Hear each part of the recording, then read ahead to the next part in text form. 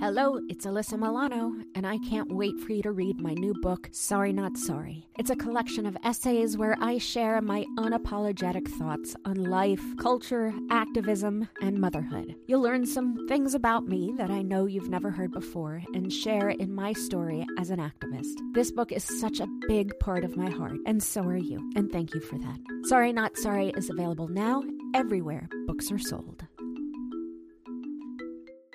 Mom deserves the best, and there's no better place to shop for Mother's Day than Whole Foods Market. They're your destination for unbeatable savings, from premium gifts to show-stopping flowers and irresistible desserts. Start by saving 33% with Prime on all body care and candles. Then get a 15-stem bunch of tulips for just $9.99 each with Prime. Round out Mom's menu with festive rosé, irresistible berry chantilly cake, and more special treats. Come celebrate Mother's Day at Whole Foods Market. Hi, I'm Alyssa Milano, and this is Sorry Not Sorry, where we tackle social, political, and cultural issues from the perspective of unapologetic guests while highlighting citizen activists doing amazing things throughout the country.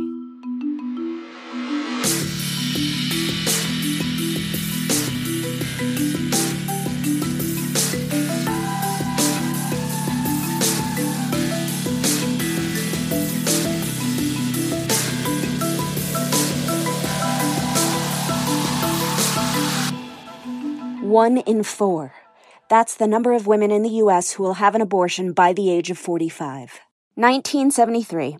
That's the year of Roe v. Wade, when the Supreme Court of the United States ruled that the U.S. Constitution protects a woman's liberty to choose to have an abortion. 250.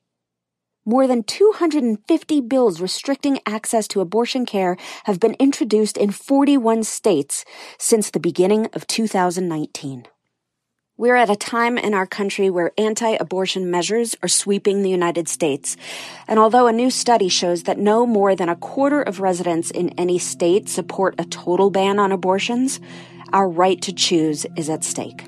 Throughout this episode, you'll hear from women who share why they decided to have an abortion, including me. You will hear from men who understand a woman's reason to have an abortion is not any of their business or the government's. You'll also hear throughout the episode a brilliant spoken word piece done by the amazing David Bianchi. You will learn what's at risk, the dangers of these restrictive bills, the misconceptions, and why, at the end of the day, women just need to have the right to choose what they do with their bodies. I'm Alyssa Milano, and I've had an abortion. I control my own body. Sorry, not sorry. Roe v. Wade, decision of 1973, established a right of privacy that only a woman can testify what is right for her body in the early trimesters of pregnancy.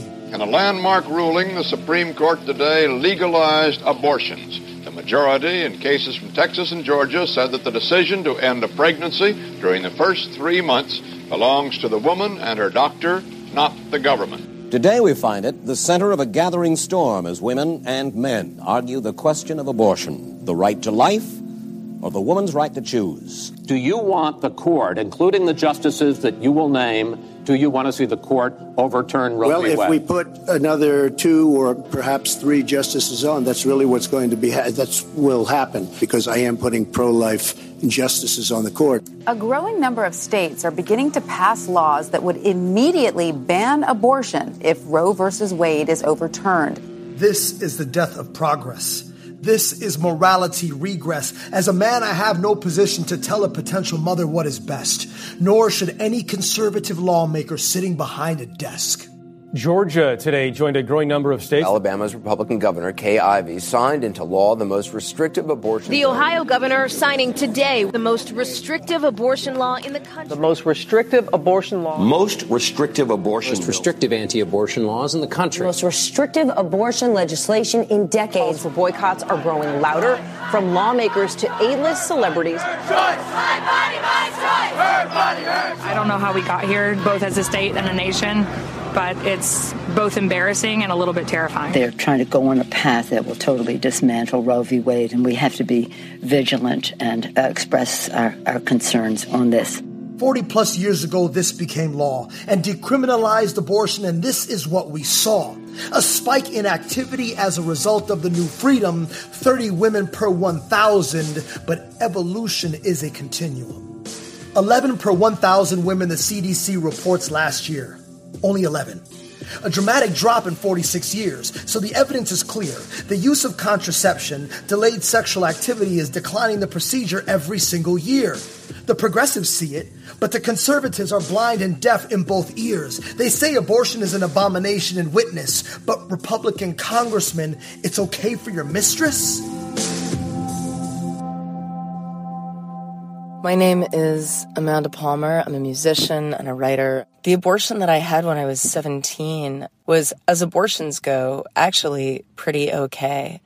I had had a birth control slip up with my boyfriend. We had been together for a couple of years. We were deeply in love. It was very hard for both of us. And I was afraid to tell my mother, but I did. And my mother and my boyfriend took me to Planned Parenthood right outside Boston, where I grew up.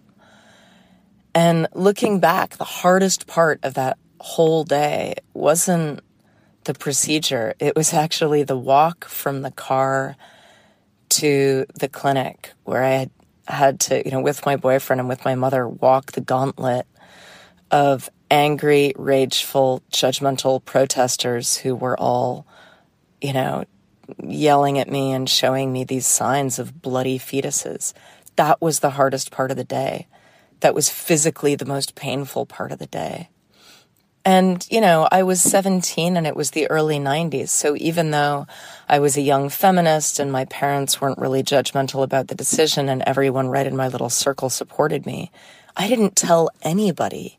And I wasn't expected to tell anybody. This was just something that you did. And then the next day I was back at school in French class, just swallowing and compartmentalizing this experience with no way to process what it meant, to process the grief, to process the weirdness. So fast forward, a decade and a half. And in my early 30s, I had an abortion after I got married, and I was pregnant very much by accident and had taken an antibiotic, which when I went in to get the antibiotic, because I had a urinary tract infection, the nurse asked, "Is there any chance you're pregnant?" I said, "There's no chance." And then I found out, a week or two later, that I was pregnant. And those words horrified and echoed immediately. I called our family doctor and I said, I'm pregnant, but I took this antibiotic. What do I do?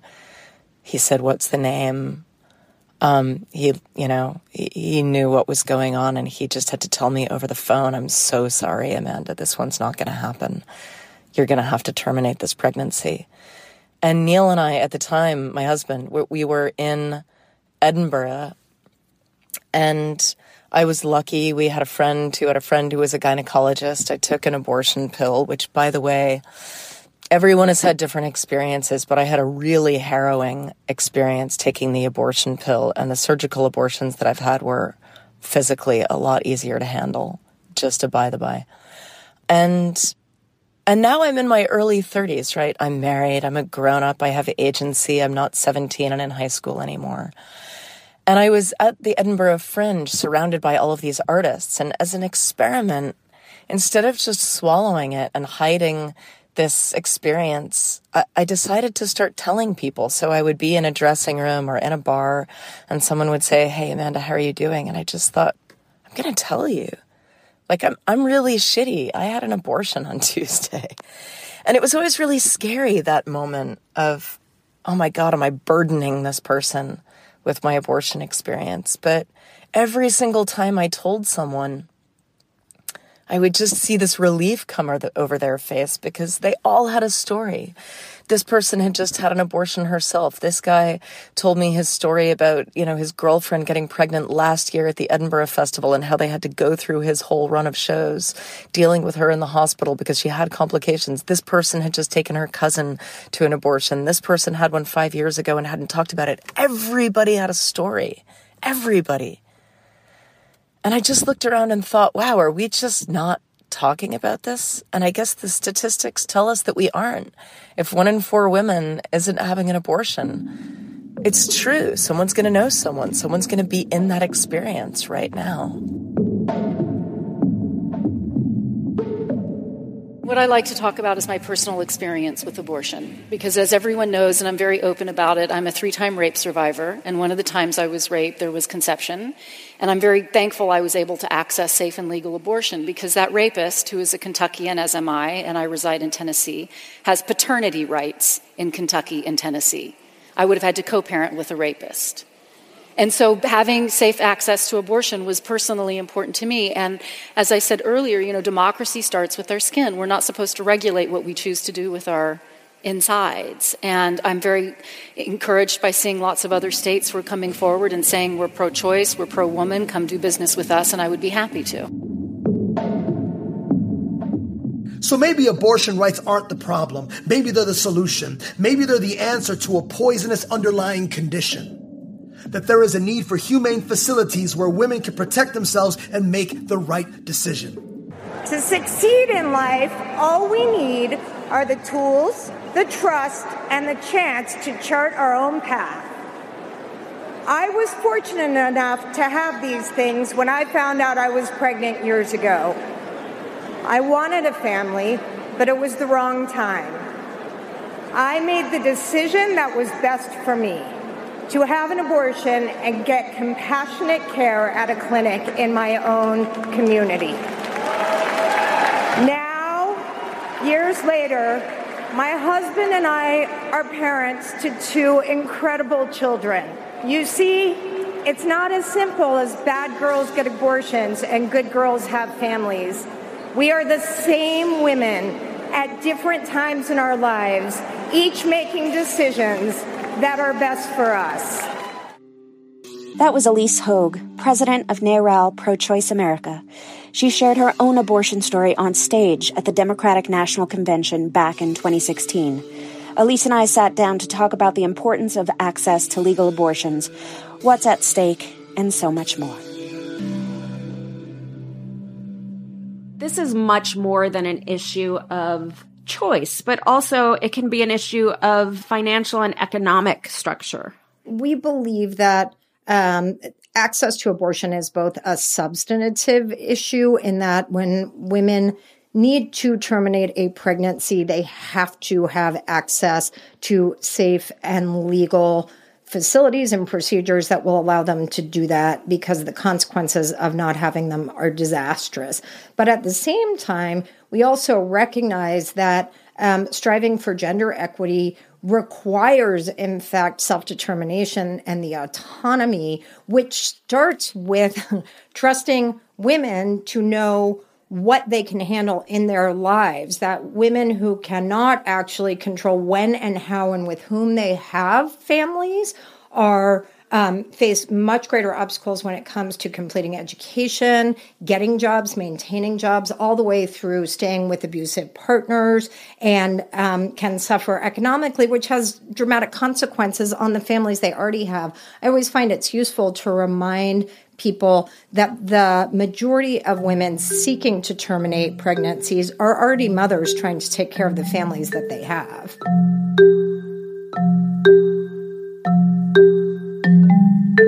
I know so many women, especially mothers, who get pregnant, change their minds, don't know if they can handle a 4th or a 5th child, don't know if they can do it right now, don't know if they have the support, don't know if their partner, is going to stick with them because their relationship situation just changed, just got another health diagnosis, don't know if they can handle a pregnancy. There's so many stories. Every single one is unique. And every decision, every choice has to be defended.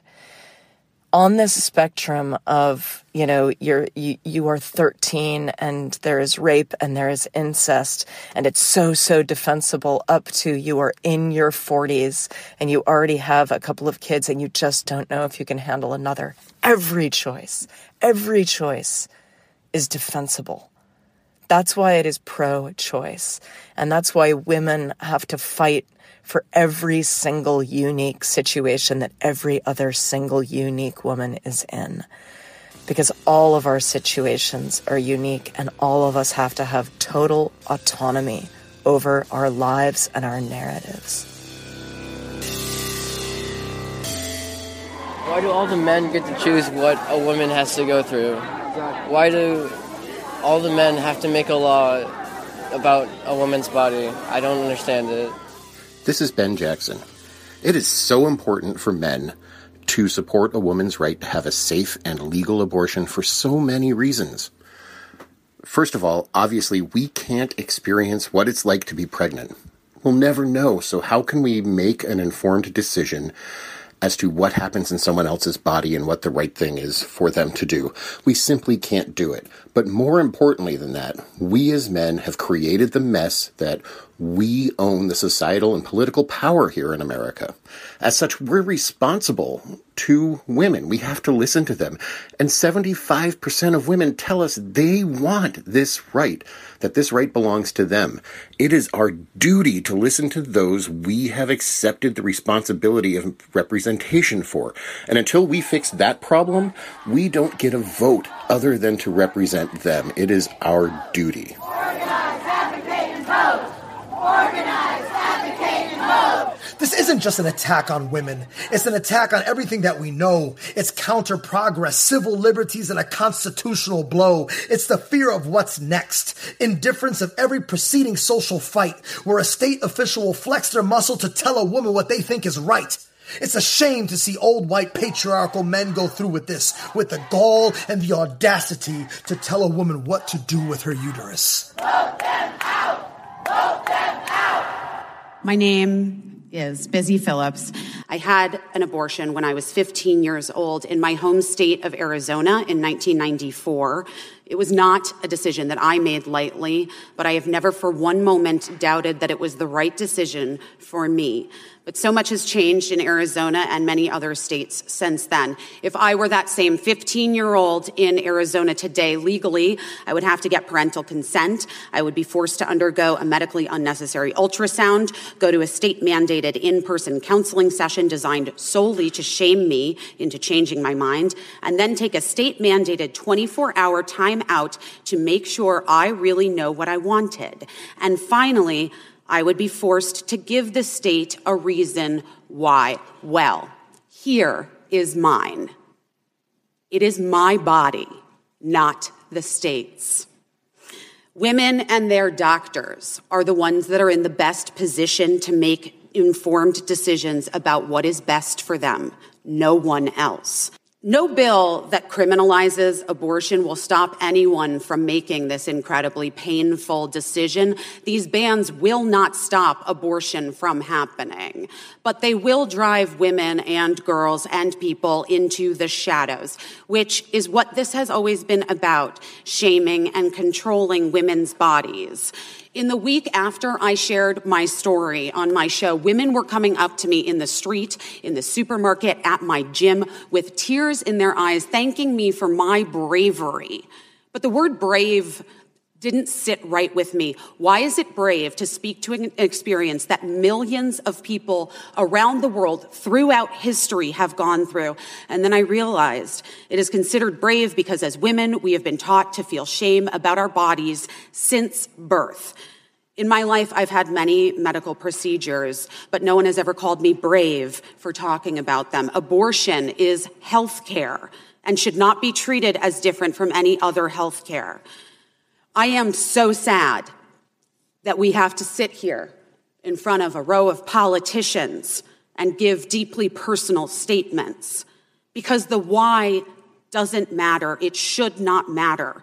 I am a human being that deserves autonomy in this country that calls itself free, and choices that a human being makes about their own bodies should not be legislated by strangers who can't possibly know or understand each individual circumstances or beliefs. Did you and Neiral see these abortion reversal bills coming? Yes, absolutely. I mean, we sought to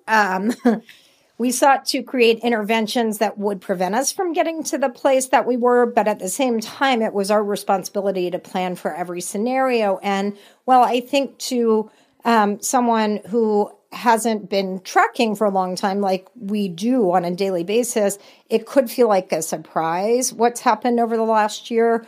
But I'm from Texas, and I will tell you, under previous administrations, the state government in Texas had been drive testing a lot of these kinds of restrictions for a very long time. They have just disproportionately affected poor women, rural women, women of color. And so, a lot of people were blind to the impact. But we also knew that there was a very real and very transactional relationship between the anti-choice establishment, which has massive power, massive money, and massive influence on the GOP, and Donald Trump, who, let's be clear, was not their first choice. But when he was the last man standing, they made a deal with him. And he has lived up to that deal. And so we knew that the election of Donald Trump was setting into motion a series of events that really went into hyperdrive when you and I kind of became friends, which was during the Kavanaugh battle. NARAL, in fact, had worked very hard to oppose Justice Gorsuch because we took Donald Trump at his word, and we knew he had committed to only appointing justices that were committed to overturning Roe v. Wade. And then, of course, when Justice Kennedy retired and Brett Kavanaugh was nominated to take his place, that was the tipping point for the anti-choice movement. Now they feel like they have a lot of state legislators, a friendly court, and an administration that's not only not going to stop them, but in fact is going to help them achieve their goals. And therefore, this was a moment they had been building towards for 40 years. So do you think that we're seeing so many abortion reversal bills on a state level because this is leading up to overturning Roe v. Wade? That's certainly their goal. And I would put an even finer point on it.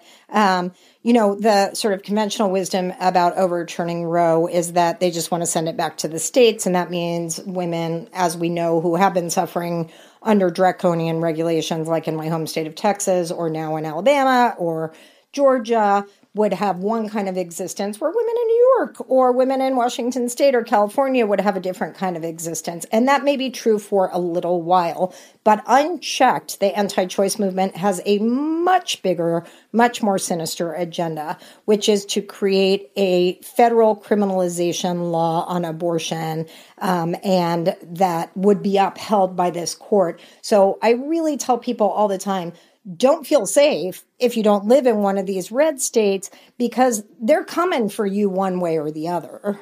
What we know in this country from pre-Roe days and what we know from around the world is that every place where women lack access to safe and legal abortion, the number of abortions don't go down. The number of deaths and injuries just go up.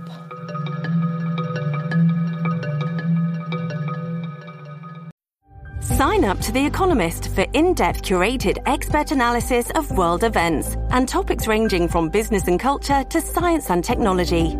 You'll get the weekly digital edition, online-only articles, curated newsletters on politics, the markets, science, culture and China, and full access to The Economist Podcast Plus. The Economist is independent journalism for independent thinking. Go to economist.com and get your first month free. Gloria Allred is one of the top women's rights attorneys. She and her partners have handled more women's rights cases than any other private firm in the nation. She shared her abortion story in her memoir, Fight Back and Win. And I think it's so important for you to hear. And next week on Sorry Not Sorry, I sit down with Gloria to talk about her career and her dedicated fight for women. In 1966, I had a life-changing experience that would ultimately solidify my decision to become a lawyer and fight for women's rights. I was raped at gunpoint. I was on vacation in Acapulco when I met a local physician. He invited me out to dinner, but said he had to make some house calls first. The last stop was a motel, where he said he had to see a sick patient. We went to the room, but when we entered, no one was there. He pulled a gun and raped me. I didn't tell the authorities at the time because I didn't think they'd believe an American girl against a well-known and respected Mexican doctor. After I got home from Mexico, I discovered I was pregnant. I was divorced and a single parent. I believed that an abortion was necessary for me to be able to survive and build a future for my daughter. I could barely support her, let alone another child as well. But this was in the days before Roe v. Wade, when it was illegal in many states for a doctor to perform abortions. In 1966, Section 274 of the California Penal Code read, "Every person who provides, supplies, or administers to any woman or procures any woman to take any medicine, drug, or substance, or uses or employs any instrument or other means whatever, with intent thereby to procure miscarriage of such woman, unless the same is necessary to preserve her life, is punishable by imprisonment in the state prison, not less than 2 nor more than 5 years." I was forced to undergo a back alley abortion. The man I found told me very little, except to show up for the appointment alone. Afterward, I began to hemorrhage heavily. I called the man who performed the abortion, but all he told me was, "We did what you paid for, and we're not responsible for what happens to you afterward." I was afraid to seek medical aid because I knew abortion was against the law. I developed a fever of 106 degrees from the infection that resulted. I almost bled to death. Finally, like other young women in my situation, I was taken to the hospital to a special ward where women who were dying from abortions were treated. I was packed in ice, placed in intensive care, and given antibiotics and an IV. Fortunately, I lived. Others in my situation did not. I remember one nurse coming around to me and saying, "This will teach you a lesson." No woman wants an illegal abortion as part of her life history. However, because of that experience, I am committed to assuring that abortion is safe, legal, and available. I don't want anyone else to have to suffer what I had to endure, not knowing whether I would live or die from an unsafe and illegal abortion. If you're pro-life or pro-choice, that's truly your opinion. As Americans in a free nation, our women should have the option to make their own decisions. And there are thousands of women today that have to make the ultimate dark decision. It wasn't too long ago that it was a hanger in the kitchen. I'm an RN, and I am an old RN, and I can remember when women used to have illegal abortions come to the hospital. I never want to see that ever again. I want a woman to have the right to get a safe, legal abortion. Stop the dance! Stop the dance! I am a woman who had an abortion with my first and only pregnancy at the age of 35. What happened to me is kind of an interesting story because I don't think it often happens to many women, but it's a side of abortion that needs a face and a voice. At 34 years old, I was diagnosed with a DVT and multiple pulmonary embolisms. I was hospitalized for a week and put on multiple blood thinners. When I was released from the hospital, I was on warfarin, otherwise known as Coumadin, and at a very high dose for my blood clotting situation. My boyfriend and I at the time were not using any other form of birth control. I did not believe I would get pregnant at that age. So that was October. In February, only a few short months later, and I had just turned 35, I found out that I was indeed pregnant. When I went to the doctors for my ultrasound, they warned me, simply because of being on such high doses of Coumadin, that I was a very high-risk pregnancy and that essentially I was poisoning my child. My child was given a 20% chance of having something abnormal wrong with it. So my boyfriend and I made the educated decision to abort. At the end of February, I believe it was February 28th, we had the abortion. I was about 9 to 10 weeks pregnant. While it was a very difficult decision, doctors said at the time they would prefer to save a woman's life rather than lose a woman's life as well as lose the baby's life. Planned Parenthood saved my life. I was out of a job. I had no health care. Planned Parenthood really did a good job by being supportive and my only source of comfort during that time. So I'm a woman that, yes, is 1 in 4, but I was a woman that had a severe medical condition and was advised to abort my child because of that condition. When we think of abortion, we oftentimes do not think about women that have medical conditions and that could quite possibly lose their lives if they continue with their pregnancy. I would wish that no woman would have to have an abortion, but at the same time, it's my body and my choice. For decades, there has been chilling misinformation, some of which state legislators have forced doctors who absolutely say this is medically inaccurate to repeat to their patients from abortion causes breast cancer. You'll never be able to get pregnant again. Abortion can be reversed, which is medically completely unsound. But I think, one of the more sinister falsehoods that gets pushed by the anti-choice movement, I think, is that women are incapable, without state intervention, of determining what's best for us. And that manifests in all sorts of what I call shaming laws. The shaming laws include sort of waiting periods, mandatory timeouts, which are not only designed to sort of humiliate us and put us in our place as though we can't think carefully for ourselves without the government ordering us to do, but also places immensely higher economic and logistical burdens on women seeking abortion, because in some cases, those waiting periods are as long as 5 days. So imagine you live in a big state where you've had to travel, you have to go for your initial consultation, then you have to wait 5 days, or you're either paying for a hotel or you're paying for transportation both ways, and then you have to come back. So that's one example of a shaming law. Mandatory ultrasounds, which, Missouri just sort of caught hell for reintroducing a second one in the process. Again, no medical need for that at all. Only a way to embarrass and shame, or attempt to embarrass and shame women. And I think that those laws are a direct manifestation of a kind of cultural acceptance that we all know is rooted in deep misogyny, that women are incapable of directing our own lives and having the freedom to make our own decisions. Abortion is freedom. It's a constitutional right. It's overwhelmingly supported by Americans. And the fact that we have a few people representing the minority making decisions that will affect many, many women's lives and productivity is just inconceivable, inappropriate, and infuriating.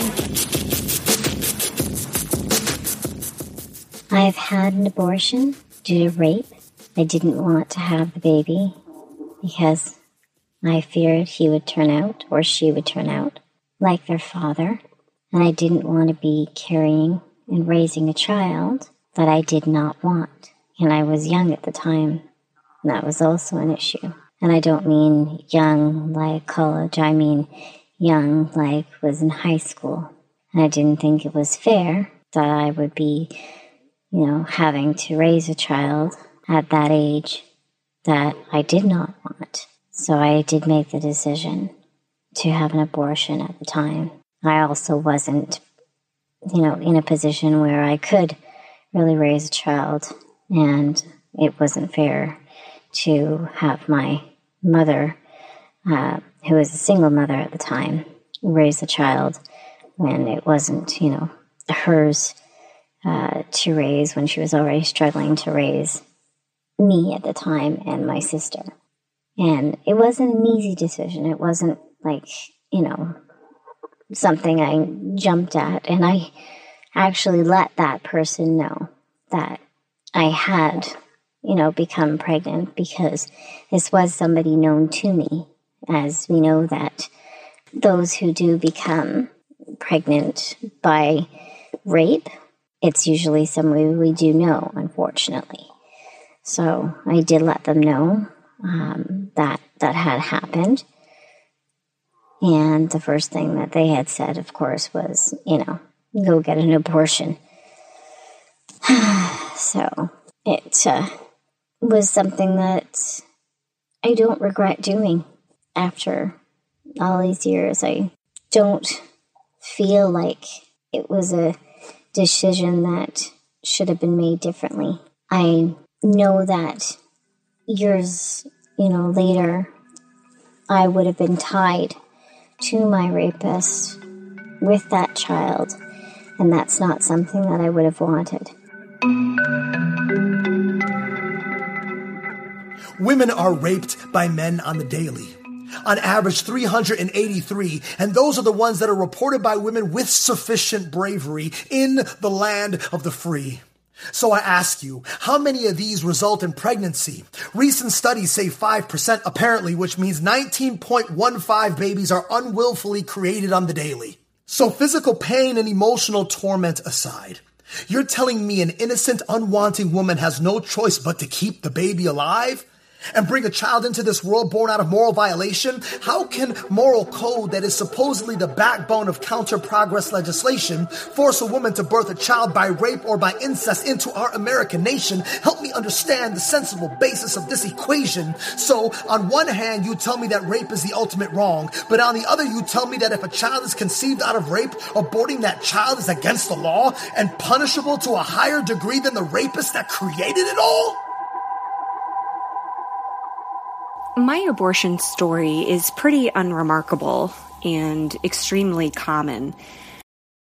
Families have a lot going on. Let Ollie help manage the mental load with new cognitive help supplements for everyone 4 and up, like delicious Lolly Focus Pops or Lolly Mellow Pops for kids. And for parents, try 3 new Brainy Chews to help you focus, chill out, or get energized. Find these cognitive health buddies for the whole fam at ollie.com. That's OLLY.com. These statements have not been evaluated by the Food and Drug Administration. This product is not intended to diagnose, treat, cure, or prevent any disease.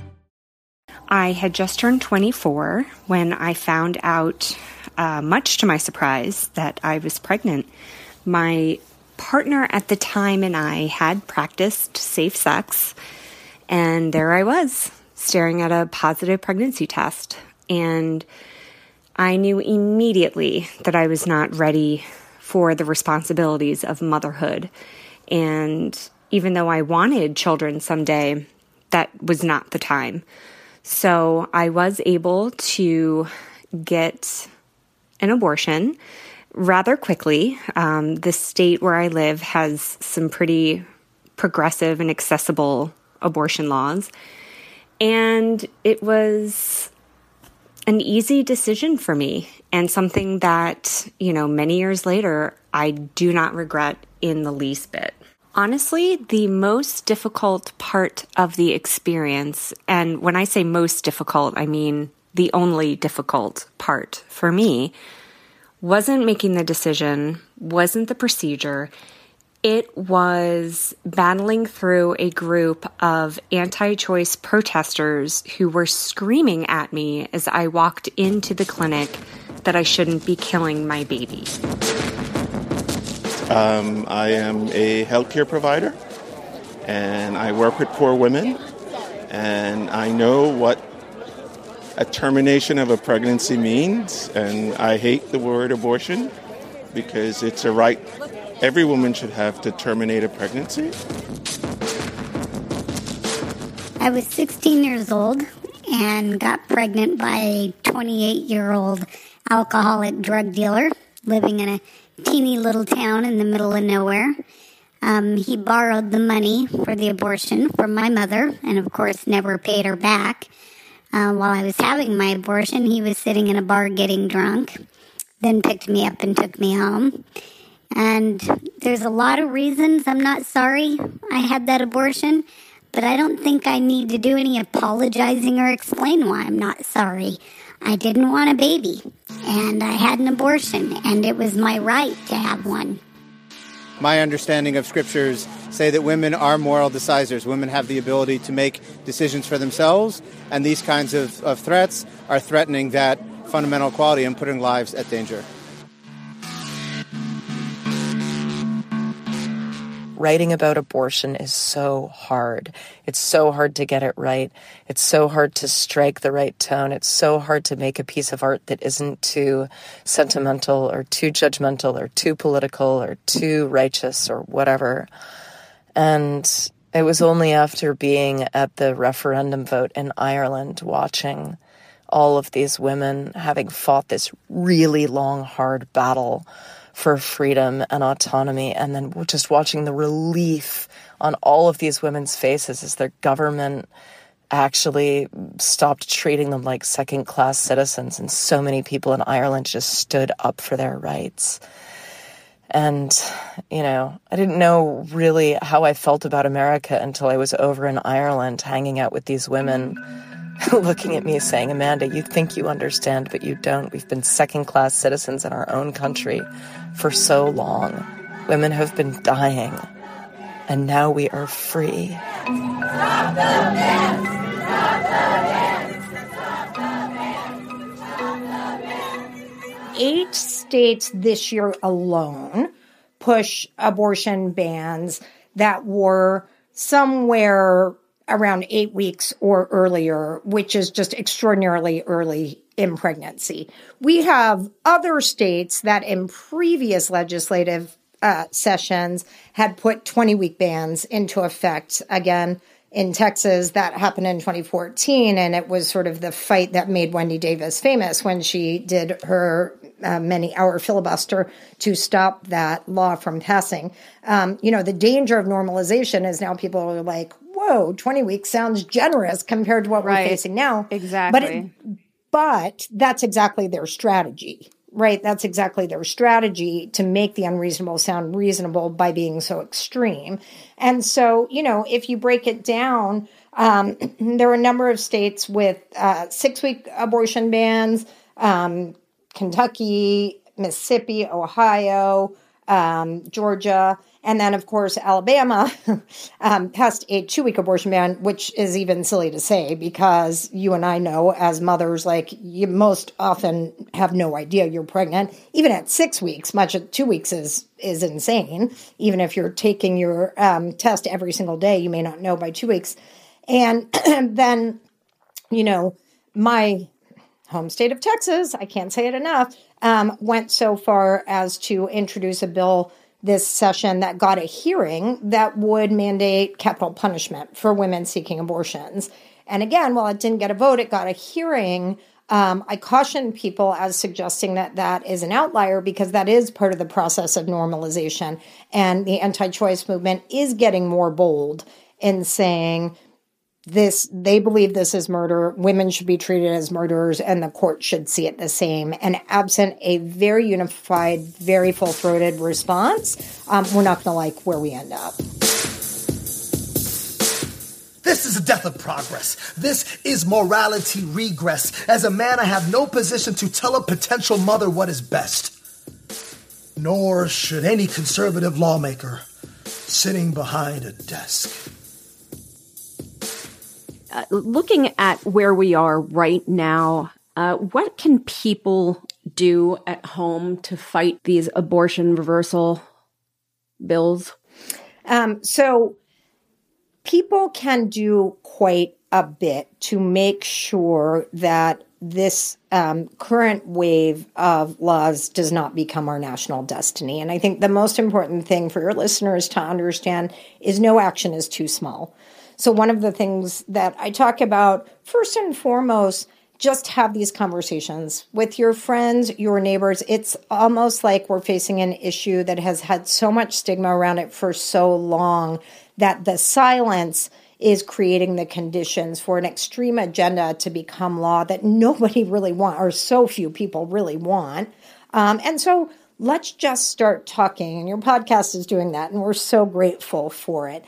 Beyond that, there is opportunity. NARAL ourselves runs a 50-state Reality of Roe campaign. One of the crucial things to understand is that when Roe falls, every state already has laws on the books, and most people don't even know what their status would be in the state that they live in. So get educated. Third, get involved in state legislative battles in your own state. A lot of people think, I live in a blue state, I don't have to worry. Not true. The blue states right now are creating islands of access that are going to be absolutely necessary if Roe falls. And we have actually won 6 out of 7 of our bills this year to make sure that states have decriminalized abortion and codified Roe at the state level, which is a huge success due to so many people getting involved. And if you're in a red state, you got to be present to fight these reactive, unjust laws, because if we go quietly without a fight, imagine what comes next. That Texas hearing on execution could be next. If you're in a blue state, you can also help support people in red states, but don't do it at the expense of engaging in your own state legislative process, which is crucially important. And then finally, ask these questions of people seeking to represent you politically in your state houses and at the federal government level. A lot of the reason that the Republican Party, which has not at all always been anti-choice, has drifted so extreme on this is because there is a silent majority, even within their own ranks, who have not made this an issue, have not asked the hard questions of their elected officials.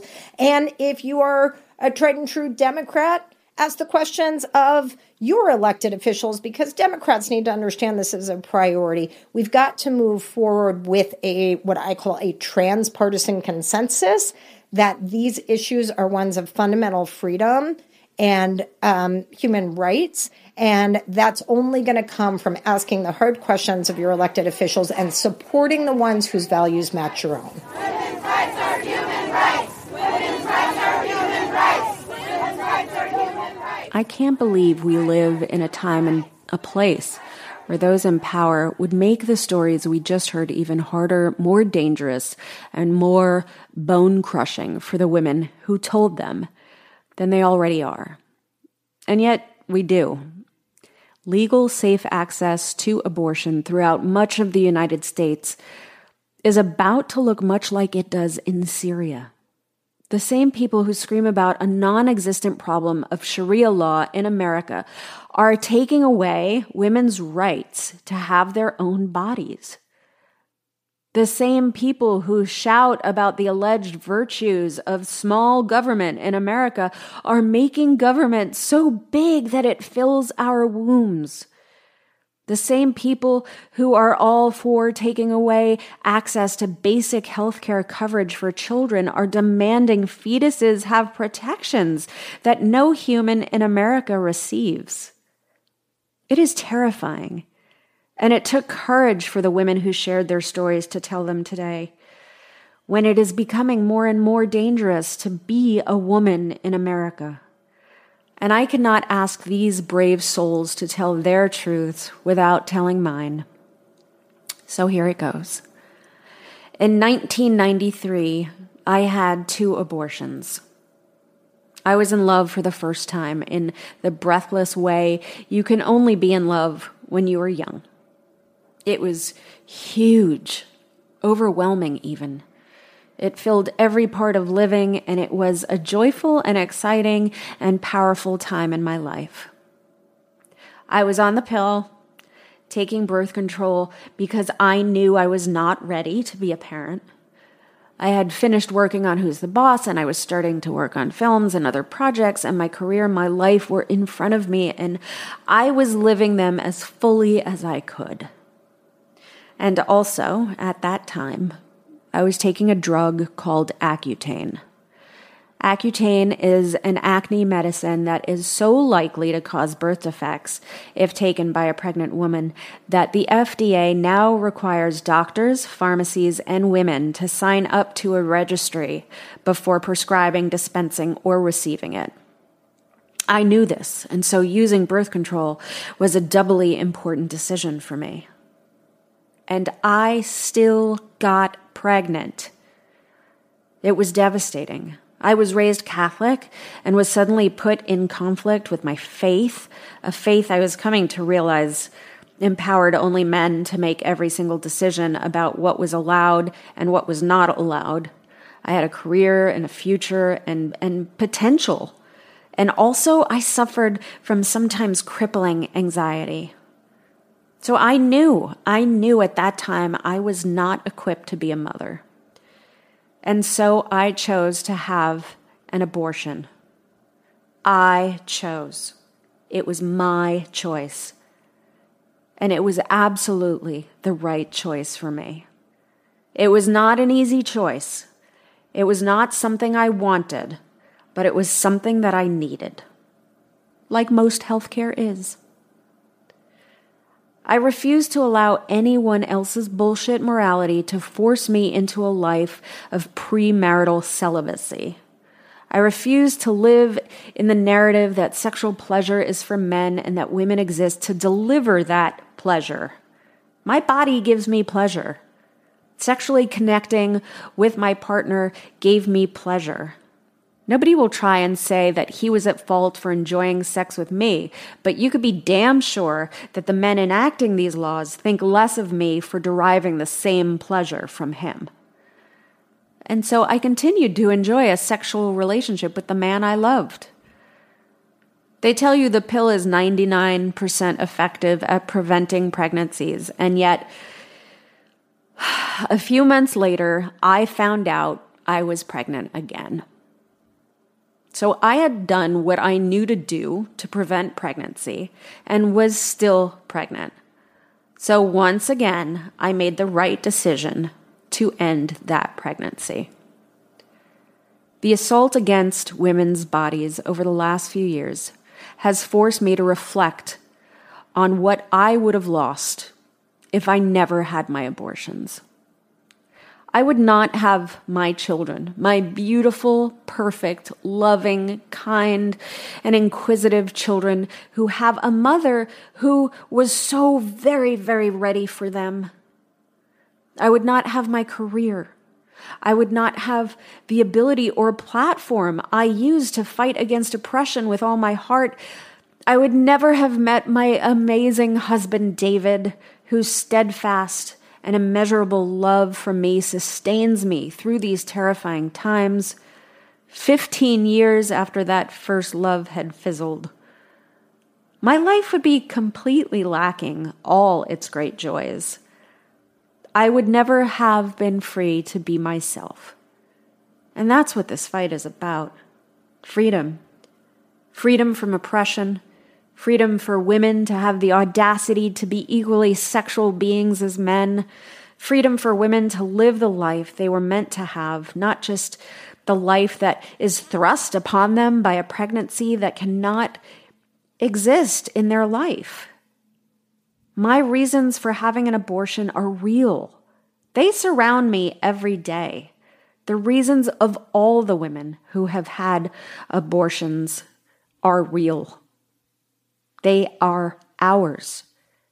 And they are none of your fucking business. We told these none of your business stories not because we wanted to. We told them because our voice is just about the only thing that male-dominated government is leaving women. For now. I, for one, will never stop using my voice. Sorry. Not sorry.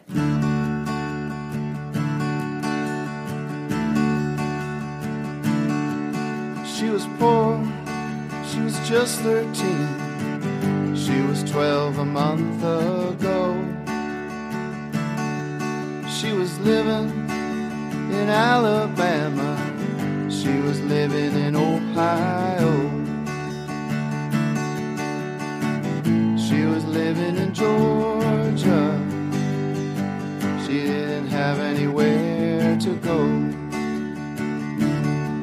She was young, she didn't know the rules. She didn't think she could say no.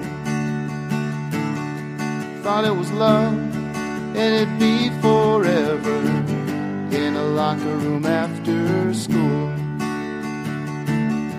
She couldn't tell anybody, couldn't tell her mom or dad.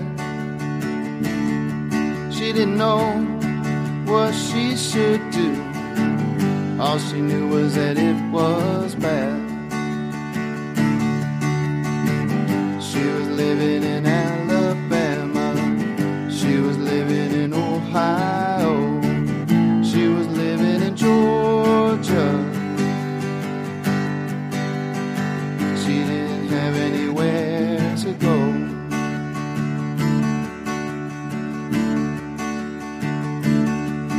told a friend who had been down that road, told a friend that she was late. And a friend says she had no choice, have the baby or get out of the state. And the girl didn't have much money, and the boy disappeared. For a week, she said that she wasn't feeling good, as she rolled up in a ball of fear. She was living in Alabama, she was living in Ohio, she was living in Georgia. She didn't have anywhere to go.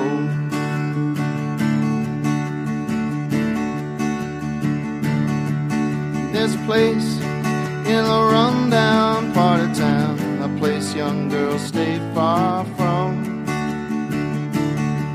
She could go and take her chances, in an hour the deed be done.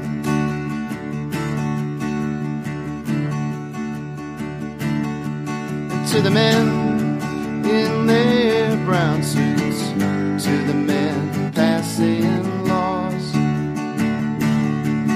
I just have a simple question to the men without flaws. Have you seen a young girl dying?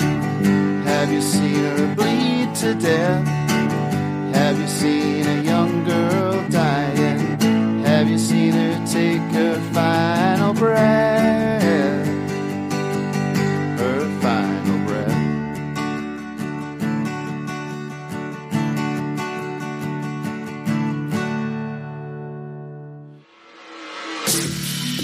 Sorry Not Sorry is executive produced by Sim Sarna and Alyssa Milano. That's me. Our supervising producer is Allison Bresnick. It's edited by Josh Windage. Our production associate is Daniela Silva. Music by Josh Cook and Alicia Eagle. Please subscribe on Apple Podcasts, Spotify, or wherever you get your podcasts. And if you like the show, please rate, review, and spread the word. Sorry Not Sorry.